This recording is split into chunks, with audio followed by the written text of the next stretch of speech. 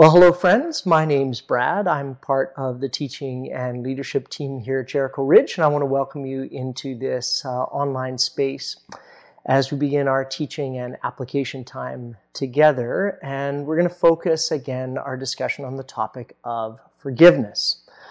So in 1948, an institutionalized program of racial segregation was started by the government of South Africa, and it came to be known as apartheid. And it was predicated on the notion that white citizens had the highest statue in the pyramid.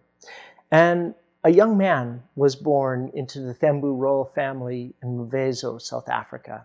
He studied law at two prestigious universities before working as a lawyer in Johannesburg.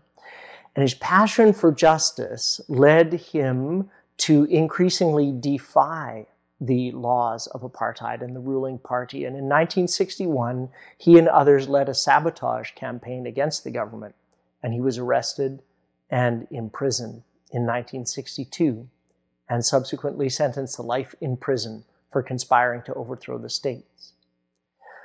He spent over 27 years in prison, and so in the mid-1990s, when he walked out of the door, you might expect this man to be embittered and filled with hatred and further entrenched in the divisions of class or race.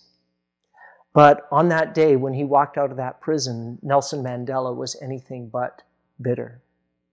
He once famously said, "As I walked out the door toward that gate that would lead me to my freedom, I knew that if I didn't leave my bitterness and my hatred behind, I would still be in prison." See, we've been looking into the New Testament book of Philemon in this short series here at Jericho Ridge. Our series is entitled Clean Break. And we've been looking at the topic of relationships, particularly how forgiveness works in our lives and in our relationships. And particularly today, how forgiveness and works together with community in a place like the church. So just to recap, Philemon, along with his wife Apphia, are the leaders of a house church in the first century in the city of Colossae. And Philemon had a problem, and that was that one of his servants, by the name of Onesimus, had run away and had defrauded him, wronged him in some way. We don't know exactly all of the details of that. But now the servant is coming home, and Philemon is put in this very awkward and very challenging place of determining how and if he should offer forgiveness to the person who wronged him.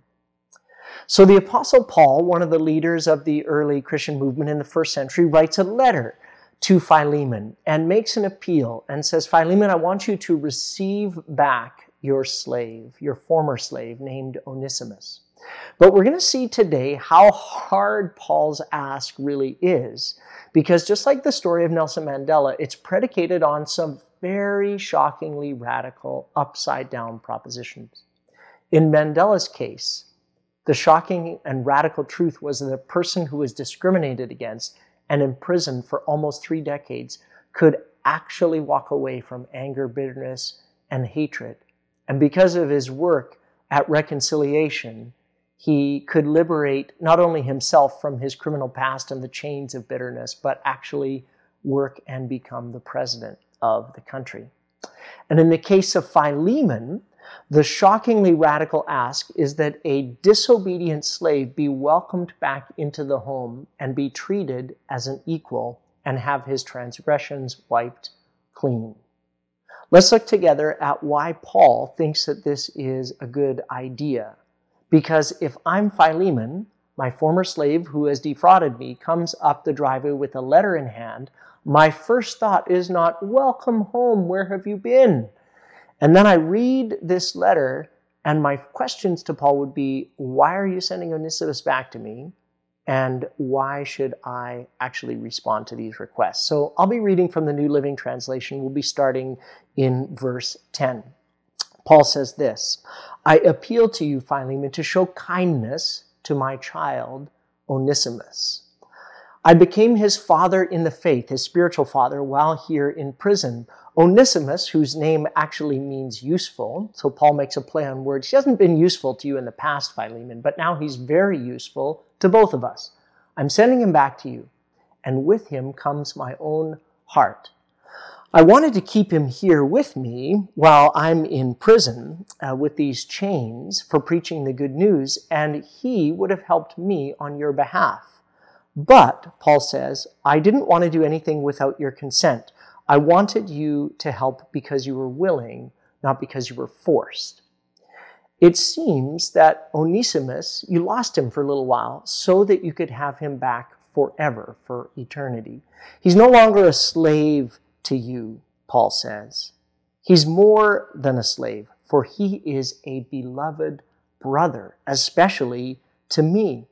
Now he will mean much more to you, both as a man and as a brother in the Lord.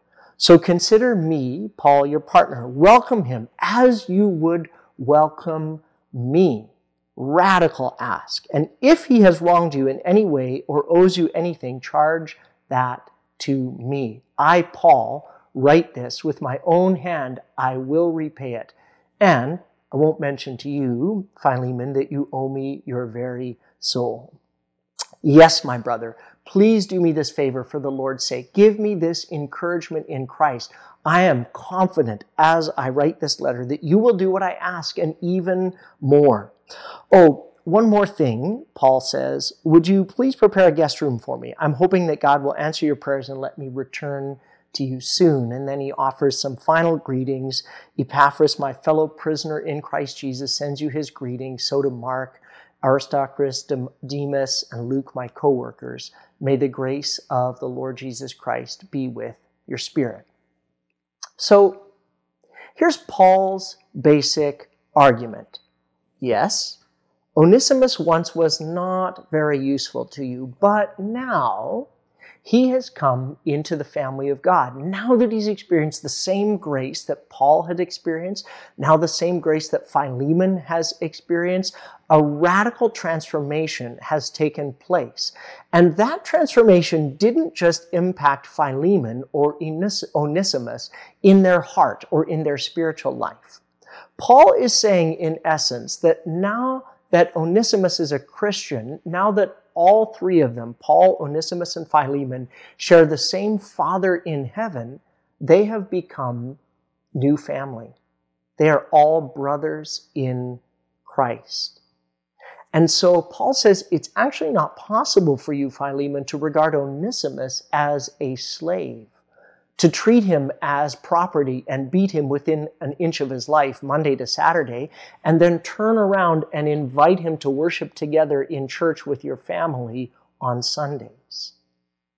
See, and this is one of the reasons why we understand that from history, Christianity was treated with so much suspicion in the first century, because it upset the delicate social balance, because of the radical claims that there were certain truths that were evident in the way that God had worked in the world, that all men and women were created equal in the eyes of God, and therefore they ought to be treated as such by their fellow human beings. See, sometimes in the 21st century, we fall into the trap of thinking about Christianity as strictly a spiritual or interior thing. Oh, you pray, you do spiritual stuff, you got Jesus in your heart, go to heaven when you die. But for the Bible and the early church and for Paul, saving faith was certainly a personal thing, but it was not a private thing. See, when our relationship with God experiences reconciliation, it actually invites us to reevaluate our human relationships through a new lens, a lens of love.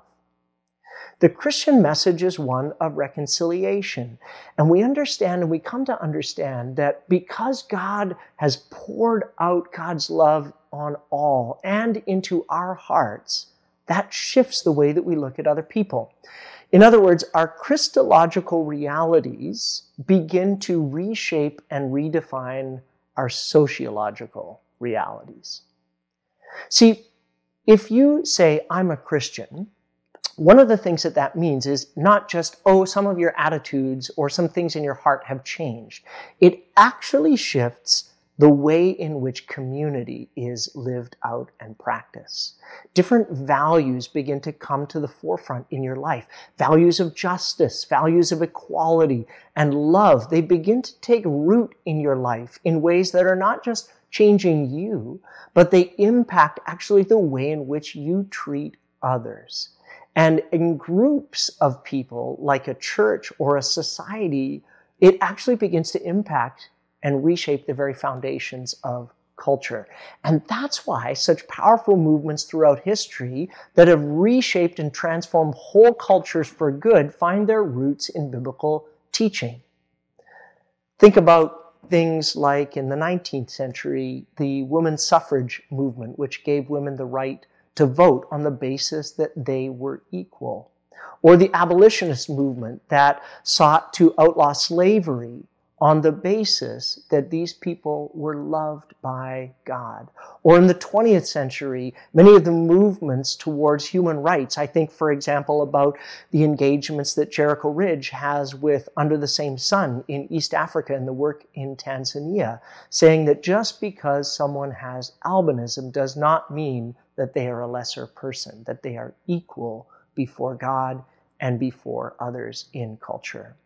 Or Nelson Mandela's radical belief in the equality of people, that people who are black or people who are white were all invited to participate in their culture. And this is something that he found true in the Bible, and it's espoused particularly in places like the book of Philemon. And I think that that's probably one of the reasons why this letter is included in the New Testament. It's a very personal letter from Paul to Philemon, but it's also a very specific and concrete example of what it means to follow Jesus. It's not just that something in our spiritual lives has changed. We actually begin to treat other people differently. Think about, for example, the social pyramid in the ancient world. Slaves are at the very, very bottom of this. And Paul is writing this letter and saying to Philemon, hey, maybe they are in the bottom in the eyes of the world or in the eyes of the economy, but in God's eyes, Philemon, you need to understand that Onesimus and every person has the same value or worth as every artisan, noble, government, king, or emperor. And so Paul says to Philemon, I want you to welcome back Onesimus and treat him as if he were a valuable brother in Christ, not a slave. How radical is that invitation that Paul makes here? But lest we think that this is just some dusty, distant book, let's get practical for a minute. Think about the social pyramid in our world today. We all live within one. It might be defined by economics, might be defined by position or accomplishment or what family you were born into. The high school one is pretty clear. It's defined by who's cool, who's pretty cool, or who's a loser. And so Paul is writing here, not just to Philemon, but to you and I, and saying, hey, if you somehow think that you're at the top or the middle of this pyramid, I need you to treat everyone around you, especially those at the bottom, as if they are your equal. Paul says to Onesimus, hey, you once were a slave, but now I see you, Onesimus, as a brother in Christ. And Philemon, I need you to treat Onesimus that way. Paul says to Philemon, you formerly saw yourself as a master, an owner of this person, but I am asking you to behave as if he is your brother and to treat him with love and respect. Well, why in the world would Philemon even agree to something so radical? Paul reminds him and says, Philemon, in Christian community, one of the principles is that those with power give it up and lay it down in order to serve those who are quote-unquote weaker. See, think here for a minute of Philippians chapter 2, where Paul says, think about Jesus, the very privileges of heaven, who was equal with God, who was God, gave up that. He descended. He lowered himself. And for what purpose? It was for you and for me. He gave up his rights and his freedoms so that you and I could know and experience the radical love of God. And Paul has already asked Philemon to welcome Onesimus as an equal partner. And now he adds another layer to that, and he says, I need you also to erase and forget any outstanding debts. If Onesimus hurt you, if he owes you anything, put it on my account. I will pay it. And can you see again what Paul is doing here? His appeal to Philemon is to act in congruence with how Christ treats you and I. See, Christ can say, there is a debt against Brad. Brad has wronged others and his account is in arrears. It's in a negative balance. And Christ comes along and says, you know what? Charge that to my account. I will absorb his debt. Whatever is on his account, I will pay it. And friends, that's just one of the images that's used in the New Testament to picture the way God's grace comes to our lives.